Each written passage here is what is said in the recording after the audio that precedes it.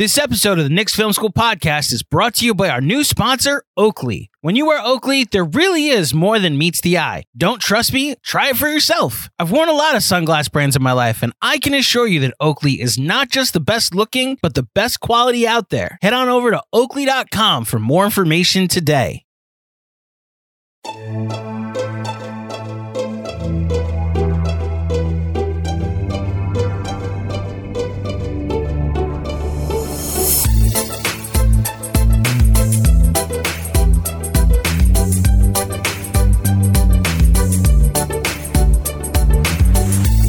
Hey there, Knicks fans. How you doing? It's your boy, Jonathan Macri, with you for another episode of the Knicks Film School podcast. As we have, as I'm choking on my wine, as we have eased our way into the waters of the offseason.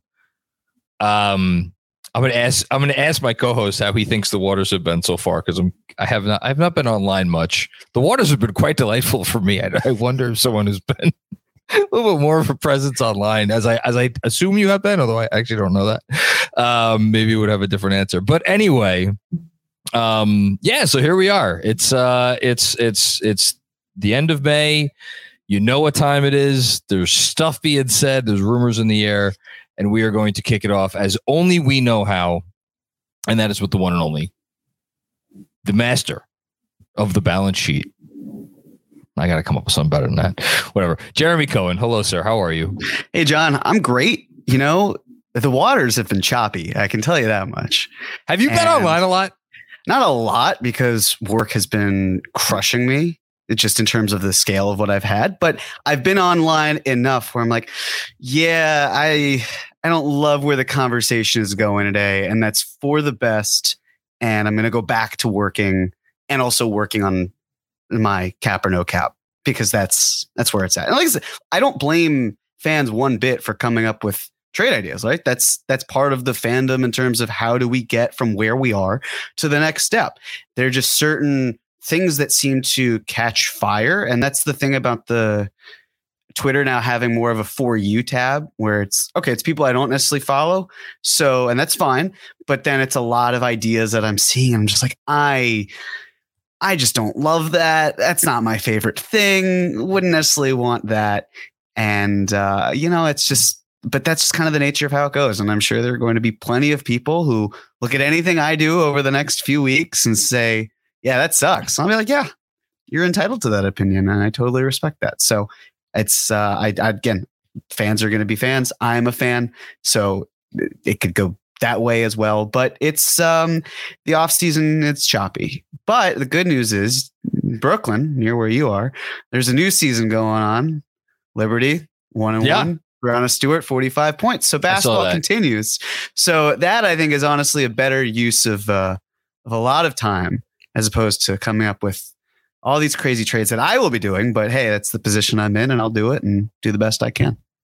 So we recorded last Monday, and then I recorded with Fred Katz on Tuesday, and then back in time. What's that?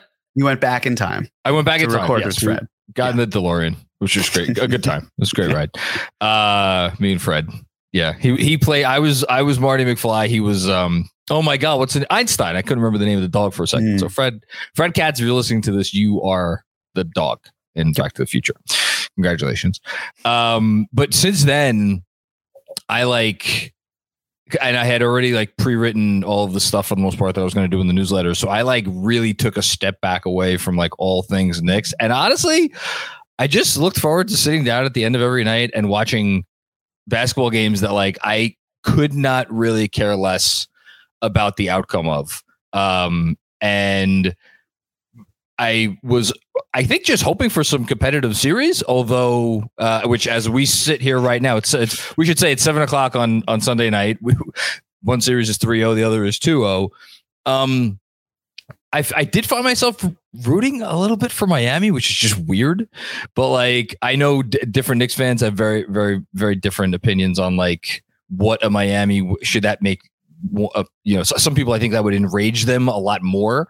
For me personally, I'm like, it kind of validates what I had thought going into that series, which is that Miami's pretty good, and I still feel they're pretty good, and until proven otherwise, I think they're pretty good. But in any case, I've just been enjoying like basketball, where I don't have to worry about it. I don't have to worry about analyzing it. I don't have to worry about like pining over this or that. And so that's been fun. But I too am looking forward to everything that you have in store. And I will just say one other thing, and then we could get started whenever you want. If you say something on here, or you present something at any point in time over these several weeks that leaves any of us going like, wow, that's amazing. The Knicks they're in such great shape because they are going to be able to do this thing. Then I think you have done something wrong, because by the very nature of what you do, it's realistic. And it's coming to grips with like, there is no trade that is ever made in the NBA where one party is like, oh, wow, we really, we completely took advantage of that. I mean, it happens sometimes, but like rarely. Usually these things are situations where it's like, all right, I don't love it. I don't love it for this side. I don't love it for that side. But like you make the deal and you go on and you do what's best for your organization. Have I mischaracterized what it is that how you go about your business here? No, I don't think so at all. I mean, listen, I have spent hours and hours and hours trying to figure out not so much like what the Knicks are going to do. I mean, yes, that's certainly a part of it, but more behind the why, trying to find connecting links, because the bottom line here, and this is not what this week's presentation is going to be. But the way that I have kind of assessed it is fans are desperate. I'm generalizing, believe me, but there is desperate, Jeremy. Yes. But this is not, I don't think, a part where you are desperate, where there are many fans who really want to hear Leon Rose speak. And Leon Rose doesn't talk. And a big reason I think fans want that is, yes, there's a level of accountability, although this year's level of accountability would be different from last year's, because last year it was everything that went wrong. And this year it's, okay, everything went right, but what are you going to do next? And you can't really get the strongest vibes from a press release, from an email, from even a press conference. Like you can get an understanding, but the best way to figure out what the Knicks are going to do next, or project what they're going to do next, is by looking at what they have done and by looking at what they have tried to do. And when you pair all of that together and you see patterns, then you're able to go from there and say, okay, that actually adds up. They like this. They don't like that. We move on. There's certain trade targets, for example, where when I see a lot of fans glomming onto it, it tells me, okay, we should probably run away from that. And it's, again, I don't mean that as a slight. It's just public perception, I think, can often be very different. So, today's podcast is really going to, John, you have no idea what today's. All I know is that this is the beginning of the conch season. That's all I know. Exactly. So for those who don't know, hi, I'm Jeremy. I do cap or no cap. Cap or no cap is basically a way for us to look at the cap sheet, analyze all sorts of different things about what the Knicks like, where they're at, maybe what they don't like, what they feasibly can do. And we kind of just roll from there. The thing about this year, and last year was similar to it, but this year for sure, every single one is going to be building on the last one. So it's important to watch the one prior to it if possible. And, there are things that I'd like to see the Knicks do, but I've really been trying to figure out more what they do. Right. And I know the tricky thing there is it's kind of a cop out, because I can say, hey, look, I could see the Knicks doing this. You'd be like, well, Jeremy, do you want the Knicks to do this? And the answer may not be yes. I think there's a lot of overlap in terms of what the front office likes and what I like, just in terms of from a team building standpoint. But there are various things that maybe they could do that I wouldn't be that interested in. So it's kind of a mixture, but it's more just me looking at the past and figuring out from there. Today is really just going to be kind of low and slow. I don't want us to rush too far into this. So it's basically going to be presenting a little bit about the salary cap, where the Knicks are at. We're not going to go too much into the CBA, just because don't think we totally need to get there, but I'd obviously love to hear your thoughts on some of that stuff, John. Which we talked about already a little bit. Yeah. And because we had the draft lottery this past Tuesday, I thought, what better way to usher us into draft season, even though the Knicks don't have a pick, than by looking at around the league, seeing maybe where the Knicks could get in, what they can do, evaluating other teams' cap sheets, and kind of going from there. So before I start, John, I want to turn it over to you. Any thoughts, questions, comments, concerns? I can't now stop thinking about how this episode is the brisket of cap or no cap when she said low and slow, which is just really exciting to me because who doesn't love brisket? My thoughts, but I'll be extremely brief in saying that I think the Knicks are, and I've echoed these sentiments before, I think the Knicks are in a fantastic position in terms of optionality, in terms of coming off a season with a lot of good vibes. If you want to use the playing with house money term, that's fine too. And having confidence in the decision makers at play, to say nothing of the fact that they have a pretty good team on their hands. All of that's great. And then, with great power comes great responsibility, and inherent in responsibility is if you have great responsibility, there is a chance that the reason something is great responsibility is because you can mess it up. And if you mess it up, there are repercussions. And I think for as great a position as the Knicks are in, and this is not exclusive to the Knicks, any team could completely go and cluster F up their seemingly very good situation. Hi, Minnesota. They're just the most glaring example in recent memory, but it literally, you could be in a situation where it's like everything's looking up. You could have a young superstar. You could be coming off a playoff run with like good vibes, the whole thing. And then you could literally flush it all down the toilet with one wrong, short-sighted move. So do I think the Knicks are going to do that? No, I don't think the Knicks are going to do that. But that's all I want to say. And with that, I will turn it back to you. For over 30 years, the law offices of Weiss and Rosenblum in New York City has been home to a team of award-winning, hard-hitting injury attorneys who have a long track record of seven-figure results. Whether you've been injured in a car accident, fall, construction accident, or other traumatic event, Weiss and Rosenblum will work tirelessly to maximize the award regardless of the severity of your injury and get you and your family the fair and just compensation you deserve. Call Weiss and Rosenblum today at 212-366-6100. Again, that's 212-366-6100, or visit weissandrosenblum.com for more information. No case is too big or too small. Personal attention to your matter is a priority. Once more, call 212-366-6100. Previous results do not guarantee future outcomes. If you think you might have a case, speak with a veteran attorney, not a rookie. Well, for context, for everyone who's not watching this, we're going to do everything we can to make it so you don't need to watch the presentation itself. If you are watching the presentation and it seems small on YouTube, good news. As always, going to be sharing the link to the Google Slides I've created. It'll be most likely in the video description, so you can always click on that to kind of go through it. So without further ado, I'm going to share my screen and we will get started. John, you see my screen? We're good? I see a blue screen under cap or no cap with a little. There it is. There it is. Okay. Perfect. All right. So it's the Knicks cap sheet for this season. So let's get started. Yeah. So let's get down to brass tacks here, right? The Knicks, as things stand, this is all projected, right?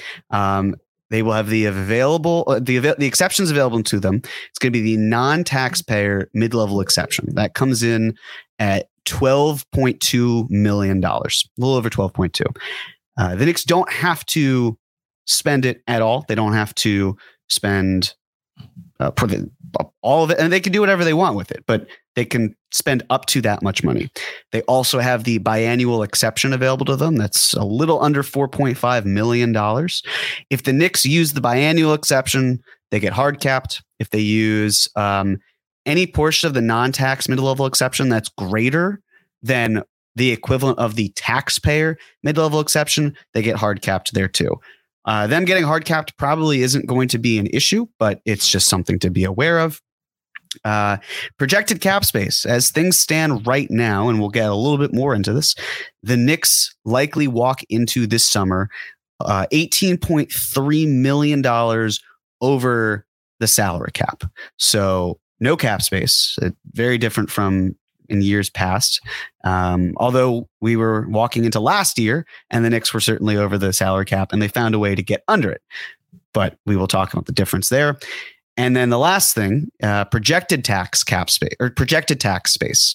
This is the luxury tax. This would be 9.7, give or take, $1 million. So there's some cushion to work with there, but that could also chisel away based on some other moves that might be made with the Knicks.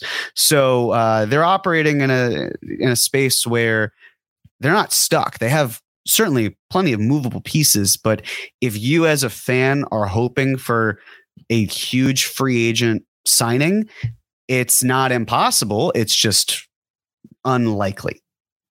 And I've already seen, as I know you have too, some suggestions like, hey, is there any way that we could get under the cap to sign this player or that player?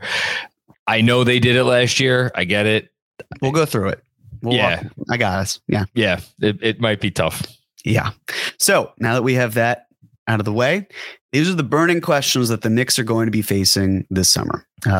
Every year it's kind of been, well, what's the deal with next? Or actually, it's really been what's with this summer, right? Like how much cap space? Who are they going to sign?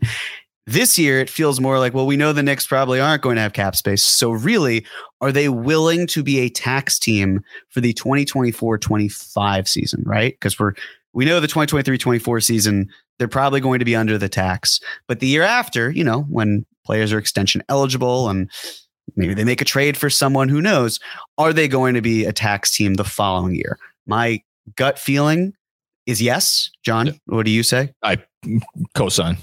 Great. So that's something to operate with. Of course, will the Knicks use an exception, right? We just mentioned the non-taxpayer mid-level exception, the biannual exception. The only exception that the Knicks have used in their 3 off seasons, this front office, the only exception was the Taj Gibson room exception.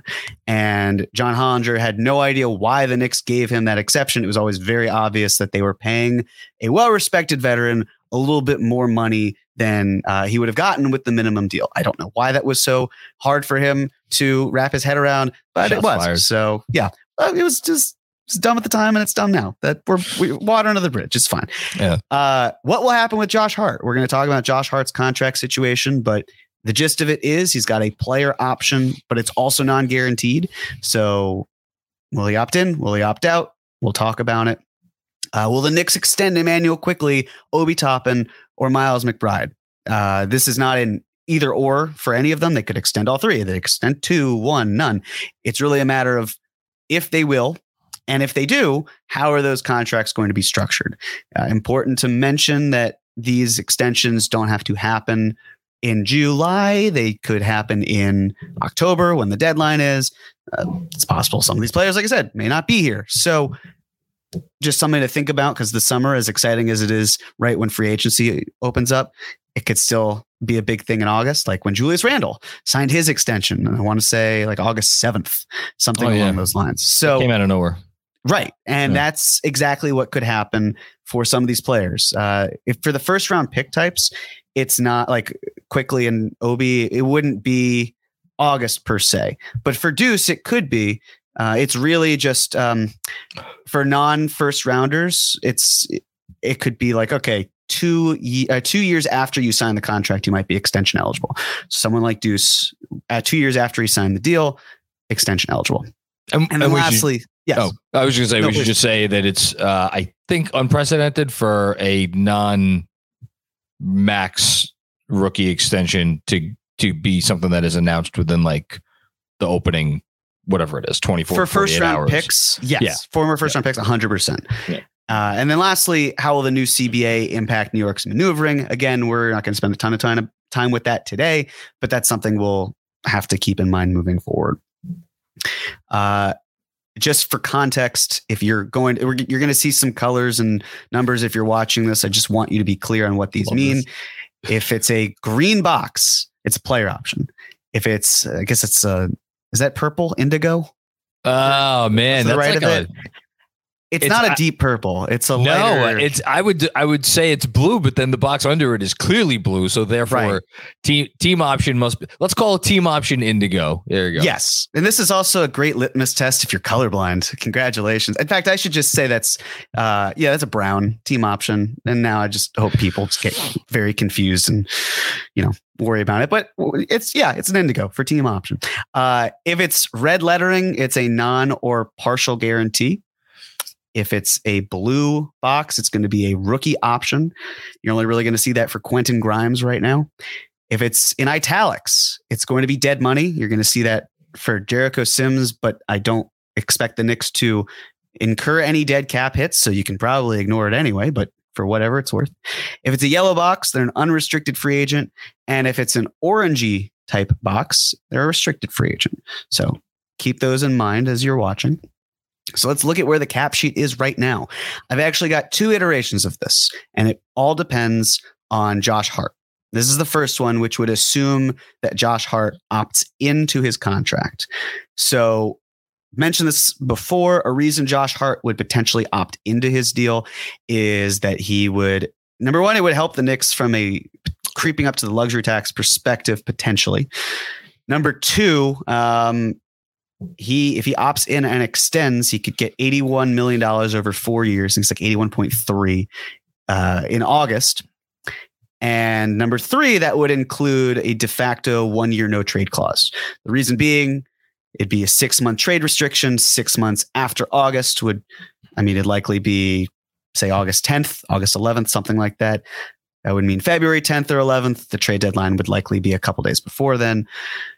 All the more reason potentially for him where he gets paid. He doesn't have to sign for 4 years, $81.3 million, but it's an option. He could sign for up to that. Just had 2 twins. Maybe they want to stay in the area. His wife is from not that far from here. He's from Maryland. He seems to want to be here. So there are more, and there are financial reasons for him to stay, but that is a key reason for why he may not want to do it. And we should say that the number that's been bandied about amongst people who seem to know a little bit about this stuff. I know, Bobby Marks has said it for Josh Hart is like the 15 to 17 million range. Mm-hmm. The player option is for 12 million. So if you're wondering why he would not opt in, on its face, it's just less money than it would seem to be his market value.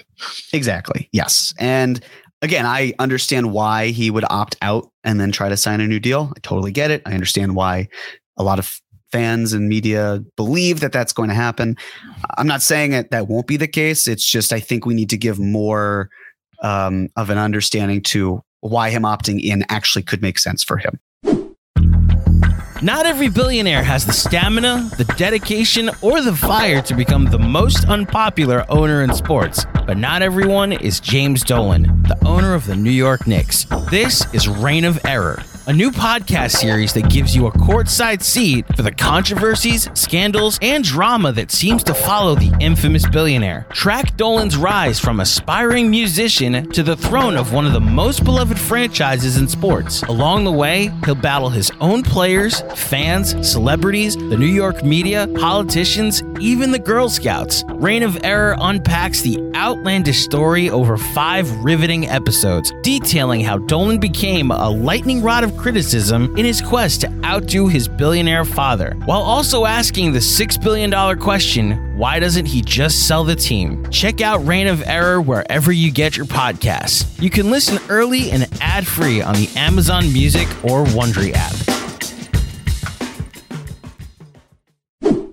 What's up, Knicks fans? Super excited to announce our new sponsor, Oakley. Express your style and build a look that's made just for you. Oakley's changing the game, and it's time to discover a whole new world of possibilities. Do you run, golf, train, or just want to look like your favorite athlete? Then you need to get yourself a pair of Oakleys today. Suited for everyday eyewear with frames and lenses allowing for an extension of self and an expression of your personality, with Oakley, there's more than meets the eye. Here at Knicks Film School, our motto is look good, play good, and that's why Oakley is the perfect partner for us. Not a one of us leaves the house in the morning without our Oakleys. And listen up, because it's officially almost summer, which means you need to upgrade your sunglass game now. Check out Oakley.com to get yourself a pair today. Also, did you know that Oakley even offers prism lens technology? Now, I know what you're thinking. GMAC, what the hell is that? Well, it's a technology solely used by Oakley and available for everyday settings as well. Want to know more? Head on over to Oakley.com and check it out for yourself. And while you're there, get yourself a pair of everyday glasses. That'll be sure to change your look for the better. When you wear Oakley, there really is more than meets the eye. Don't trust me? Try it for yourself. I've worn a lot of sunglass brands in my life, and I can assure you that Oakley is not only the best looking, but the best quality out there. Head on over to Oakley.com for more information today. So if he opts in and the Knicks decline Derrick Rose's team option, the Knicks are looking at, as I mentioned before, they'd be $18.3 million above the salary cap, and they'd have $9.7 million with luxury tax space. Now, of course, this doesn't include signing someone with the mid-level exception. This doesn't include potentially getting a first-round pick somehow. If you did the full mid-level exception, for example, then you are now signing someone for $12.2 million, $12.2 million going in for a team that has $9.6 or $9.7 million of breathing room before they get to the luxury tax. That's not going to happen. Or at least I'd be very surprised if it did. So no, the Knicks they're not going into the tax in the way that you just said. There's no reason for them to do it this year. Based on probably who's available and all of that. Not to say we should say this. You can go into the tax and then you have until what's the deadline to get it? I mean, essentially, realistically, deadline. It's the trade deadline. So like they could spend the next 6 months or 8 months or whatever it is in the tax. And then at the deadline, if they're still in the tax, they could ship off, player X who's making X amount of money and then get back under and then they're fine. Right. And to be clear, if the deadline isn't the deadline for when the luxury tax goes into play, it's more just that's the last time you can easily move a lot of these pieces to the point where you can get yourself out of the tax, most likely. So, and the next slide is basically if Josh Hart were to opt out, right? So if Josh Hart opts out and Derrick Rose's team option is declined, then you're looking at a $19.4 million cap hold. The Knicks would be further ahead of the salary cap. Now it'd be $24.8 million. They'd have $3.2 million worth of luxury tax space. Granted, could Josh Hart sign for less than $19.4 million of his cap hold? Yes, he could sign for 15, 16 million, as John, you just mentioned. But even if we subtract 3 million from that, they're still nowhere near getting cap space, and they're a little bit further away from the luxury tax, but they're still in the danger zone where they wouldn't be able to add anyone. And I just don't see this team also running it back. I don't see every player being back here. They're not good enough to just stand pat. They need to keep making moves. The question, of course, is what moves do the Knicks make as a result? We should have said that at the top, probably. This team is going to do something we don't know what they're going to do. We said at the end of the last one, to be fair. So, and hopefully people listen to that one. They listen to this one, but yes, they're going to make changes. It's just a matter of what, who, what are those changes? Why, when? So that's what they're working with. But just for example, I've seen floated around quite a bit. What happens if the Knicks dumped Evan Fournier's salary outright? Couldn't they create cap space? And the answer is no, they could not. They could not feasibly do that. So imagine a situation where Josh Hart opts into his deal. The Knicks decline Derrick Rose's team option and trade Evan Fournier for nothing, right? It could be a draft brisket from San Antonio. Sure. Perfect. San Antonio has cap space. San Antonio sends back their finest beef brisket. Oh, fantastic. It'd be great. It'd be delicious. Unfortunately, it would not be delicious if the Knicks are looking for cap space because they would still be over the salary cap by $571,000.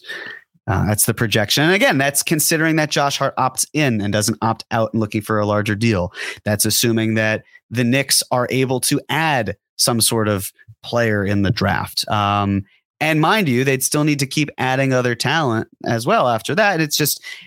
It's not something that seems feasible. I would be very surprised because it still doesn't do anything for them. And if you even go the extra mile and say like, all right, well, what if it's not just Fournier? What if I'm just throwing this out there. What if they dump Obi Toppin? Or what if they dump Isaiah Hartenstein?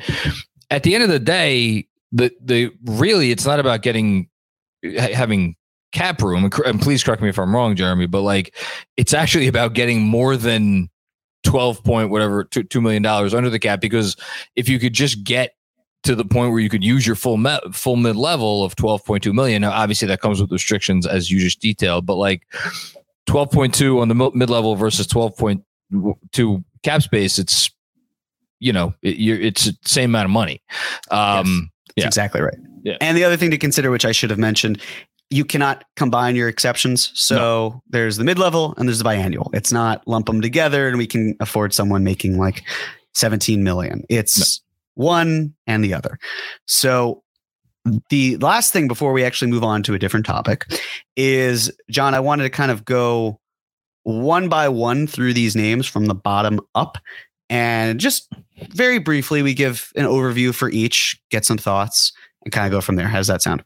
We're going to start with the guy upon whom New York's 2023-24 season rests, I assume. I see his name. That's there at the bottom. Okay. Yeah, Dwayne Washington Jr. He is a restricted free agent. Very pivotal time. The Knicks need him back.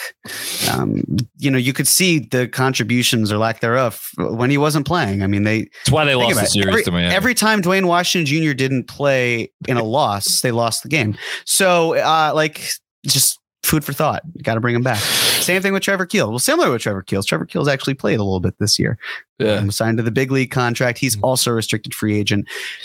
They both got a $1.8 million cap hold.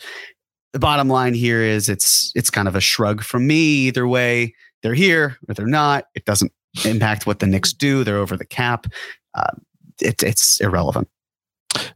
Next up, I see we have an Indigo box for Mr. Deuce McBride. So Indigo again is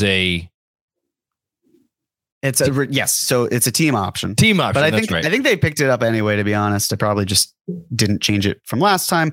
Regardless, Deuce McBride's going to be under contract. Yeah. He is a restricted free agent for 2024, 2025. I'm going to be honest. I actually have, and I'd love to hear your thoughts on this. I think that Deuce McBride gets extended this summer. And the reason I think that is because Deuce McBride is the perfect type of continuous soup for the New York Knicks. And for those who don't know what continuous soup is, it's basically trying to, I know, how could you not? But if you don't, it's trying to take a player and you need matching salary. And the best way to do that is to pay them, but they're a season away from being paid. So you can extend them and then you can use their salary in a move next year. And the galaxy brain thinking for me, John, is the Knicks extend Deuce McBride this summer. They then will play him because I think there's going to be too much talent on this roster for Tibbs to do a 9-man rotation. I think he's got to go to 10. If the Knicks are paying Deuce McBride, it's not as an insurance option. It's going to be, we need you to play a part here. It's year 3. We paid you a little bit of money. I wouldn't be surprised if they gave him, like 3 years, 18 to 20 million, which for a backup guard, especially if they're going to be playing, I don't know, let's say it's $15 million or 15 minutes per game. If it's even that high, it's there. I would imagine it's probably closer to 10 to 12, but I digress. If you're the Knicks, you do that. And then I know that there are a lot of fans who think that Rokas Jokubaitis does not exist. I get that. I know why you would think that, or he's never coming over. My take here is that the Knicks use McBride's continuous soup salary and it helps them have more money to move in a trade. And then next offseason, they go out and they actually bring in Jokubaitis on part of the exception. And basically the reason they would be doing that is they need more salary and a larger trade for Deuce. They could get Jokubaitis at the age of 23 or really 24 for really cheap for the next 3 to 4 years. And he'd have a role. It would be consistent with what the interview he did was before, where I think there was talk of him maybe coming over in 2024. Well, that would be 2024. He'd be cheap as the Knicks are in the luxury tax. That would be, presumably, that would be important. And then, it just kind of would all line up really cleanly. So I know I'm speaking in hypothetical here. A lot of this is going to be that way, but something about it kind of all clicks into place if that's how it goes. I'll turn it over to you. I think McBride makes a lot of sense for this team next year to play minutes. I think the fact that I trust me, I know the numbers on the minutes. They're not good that he got in the postseason, but I think it spoke. I really do think it actually spoke volumes that Tibbs trusted him in those situations, and to put him in there and actually gave him time with Quickly out. To say nothing of the fact that I think Deuce showed a lot in terms of what he was able to do before they traded for Josh Hart. I think the organization likes Deuce. I think Tibbs likes Deuce. I think they like him for a variety of reasons. And the nice thing about Deuce is like he could be a part of your rotation next year. And then when the time comes during the playoffs, God willing, knock on wood, like to lessen his role a great deal is not going to like ruffle any feathers. He's essentially, I think what I'm saying is he's like the perfect 9th or 10th man for this team next year. And I think he'll be compensated as such. Absolutely agree. Next we have Jericho Sims. I mean, they could non-guarantee it, and it would be a dead cap hit of $651,000. They're going to bring him back. There's no reason not to bring him back. He's perfectly well-suited third center. Next, we have Isaiah Roby and Daquan Jeffries. It's again, these are end-of-bench players. You know how I feel about end-of-bench players. The interesting thing is that if the Knicks decline or non-guaranteed their options and then brought them back on a 1-year deal, they would actually be giving them a de facto no trade clause. So my guess is they either bring them back or, and guarantee their salary, or if they don't guarantee their salary, then both players are gone and they bring someone else in. I don't know if you have any thoughts on any of the three players I just talked about. Roby's interesting to me. I will dedicate the time and energy to Isaiah Roby if and when it is warranted, which is not today. Listen, I applaud you for doing that. He's an interesting player. He's like sure. If things, no, I don't mean this as slander towards him. It's just, again, it's end of bench rotation players. It's really more about the math for me that matters. Yeah, no, I mean, I do want to at least point out, like, I think he was a victim of circumstance in Oklahoma City where they literally just had too much young talent on the roster and they needed to get rid of someone and he was the odd man out. And then not quite as severe, but like similar-ish situation in San Antonio where they also had a lot of young players and they just like didn't have like the time for him. And so like he's someone that like if I'm reading a preseason, a camp article next year, and it's like Isaiah Roby's really look good. I'll pay attention to that. That will matter to me. Until then, though, I'm not going to worry about Isaiah Roby. And even then, I will say, "Oh, good for Isaiah Roby." Okay, moving on. But that is the difference between the two of us, and I love that. Quentin Grimes. I hope Quentin Grimes goes absolutely nowhere. Love Quentin Grimes. Belongs in the starting lineup consistently. I would imagine that will continue. Emmanuel Quickly up after that. Quickly, I really wouldn't move him unless it's as part of a star package. And even then, I think it's really dependent on who that star is. I think Quickly is different from maybe other Knicks in terms of how they might be packaged or talked about in trade conversations. I just, I can't. He is everything to the Knicks bench. Like, I understand also the idea of moving him to the starting lineup if things get shifted or whatever it is. And it's just like, man, that he's so incredible in the role that he's in. And yes. I want to see him be a Knick and I want to see him get paid and anchor the bench and all of those things. And I just really hope it continues that way. Confident it will, but crazier things have happened. So we shall see. I think that's well said. Next is someone that I'm a little less optimistic about his future moving forward, and that would be Obi Toppin. Obi is in a similar boat. He, extension eligible and everything. It's just entering year 4.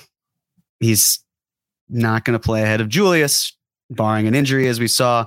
Julius is going to be playing at least 32 minutes a game, probably more. They're not going to play together. Can I go a step further? Please. It's entering this past season. I personally thought this, and I don't think I was alone.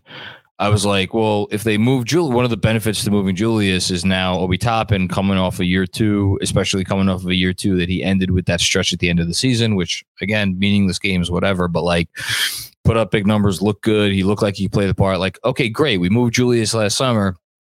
We finally get to see what Obi Toppin does with 30 plus minutes a night.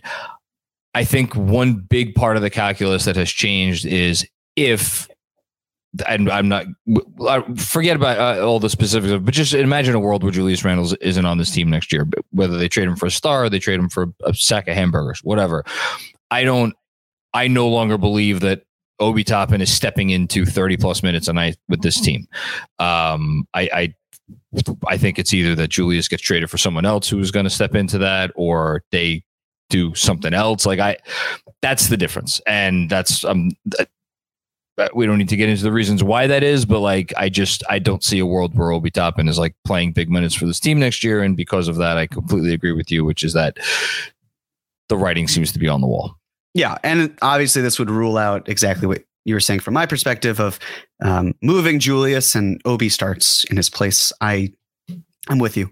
And again, that doesn't mean that Obi Toppin's not a good basketball player. Yeah, he is. He actually, he's a better basketball player than this past year showed. And I think the lack of finishing at the rim was unfortunately a problem for a lot of his more advanced metrics. And, but there's talent that's there, right? It's just a matter of harnessing it. And the Knicks feeling, is this the best player at the 4 this year or moving forward? Specifically in the starting lineup.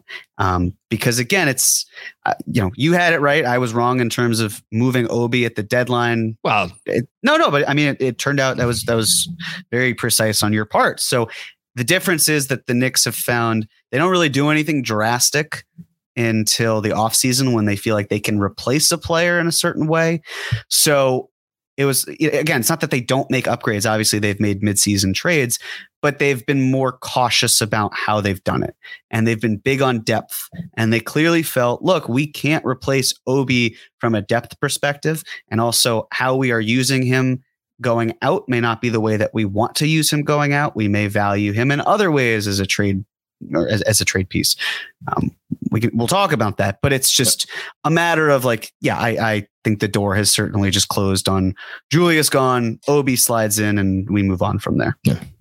Agreed. Next, Isaiah Hartenstein.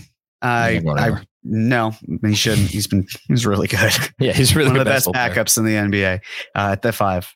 Josh Hart. Talked about him. No need to spend more time. Derrick Rose, I fully expect his team option to be declined. Only reason you would accept it is if you felt you were using his money to net you a player.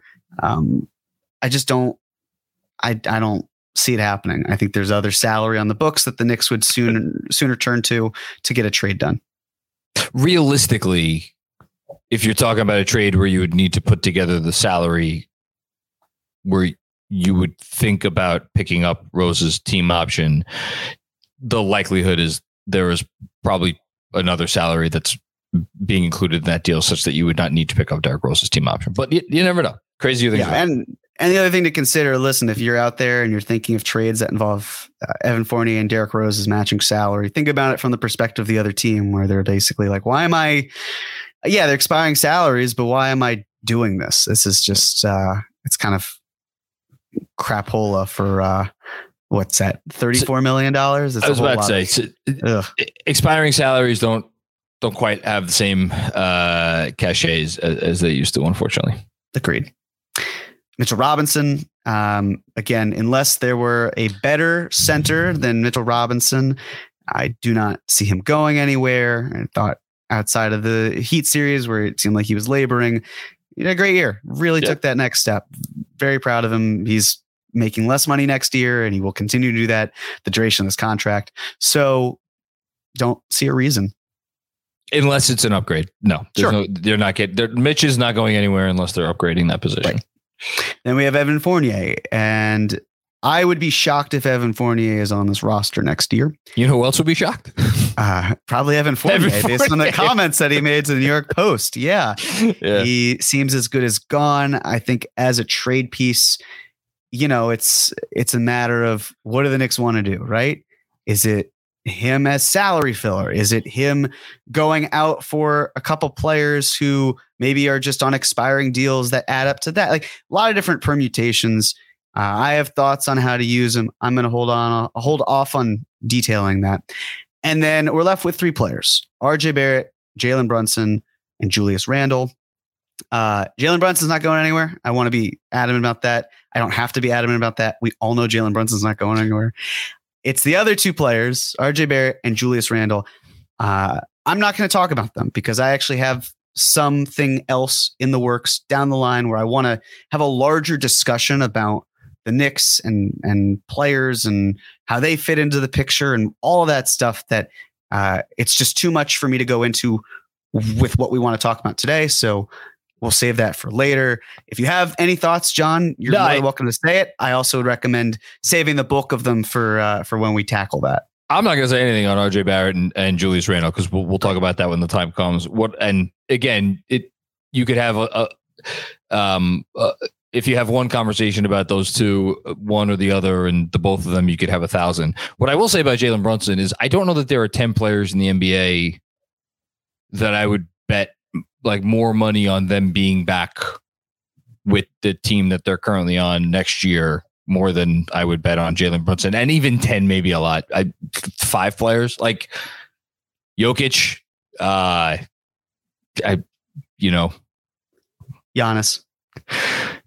Honestly? Yes. Yeah. Next for this upcoming season. Yes.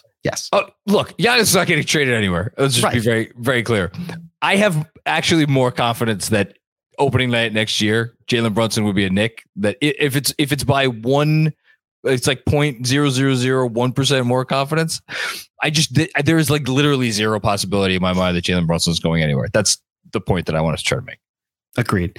And if we're looking to the following year, by the way, and it's tricky, right? Because it's a little harder to project. There are a lot of different things that have to go into the 2024-25 season. But they're certainly not going to have cap space that year. But in terms of the luxury tax space, right? Like if you're watching this, you might see, it's $6.7 million in space. They're fine. But then it's no, because you have to figure out paying Josh Hart, right? Like the amount I gave Josh Hart, if he opted in and then did the extension, that would be year 1 of his extension, be $18.1 million starting salary. But then you have to pay Hartenstein, and you're paying quickly. And are you paying Obi Toppin? And are you paying Deuce McBride and your draft picks? Any of them coming to play? Are you adding someone this summer that would be with one of the exceptions and their salary is on the books? So it looks like at first glance, hey, the Knicks will have cap space, luxury tax space. But realistically speaking, they will not. They should not. Yeah, totally agree. Nothing to add there.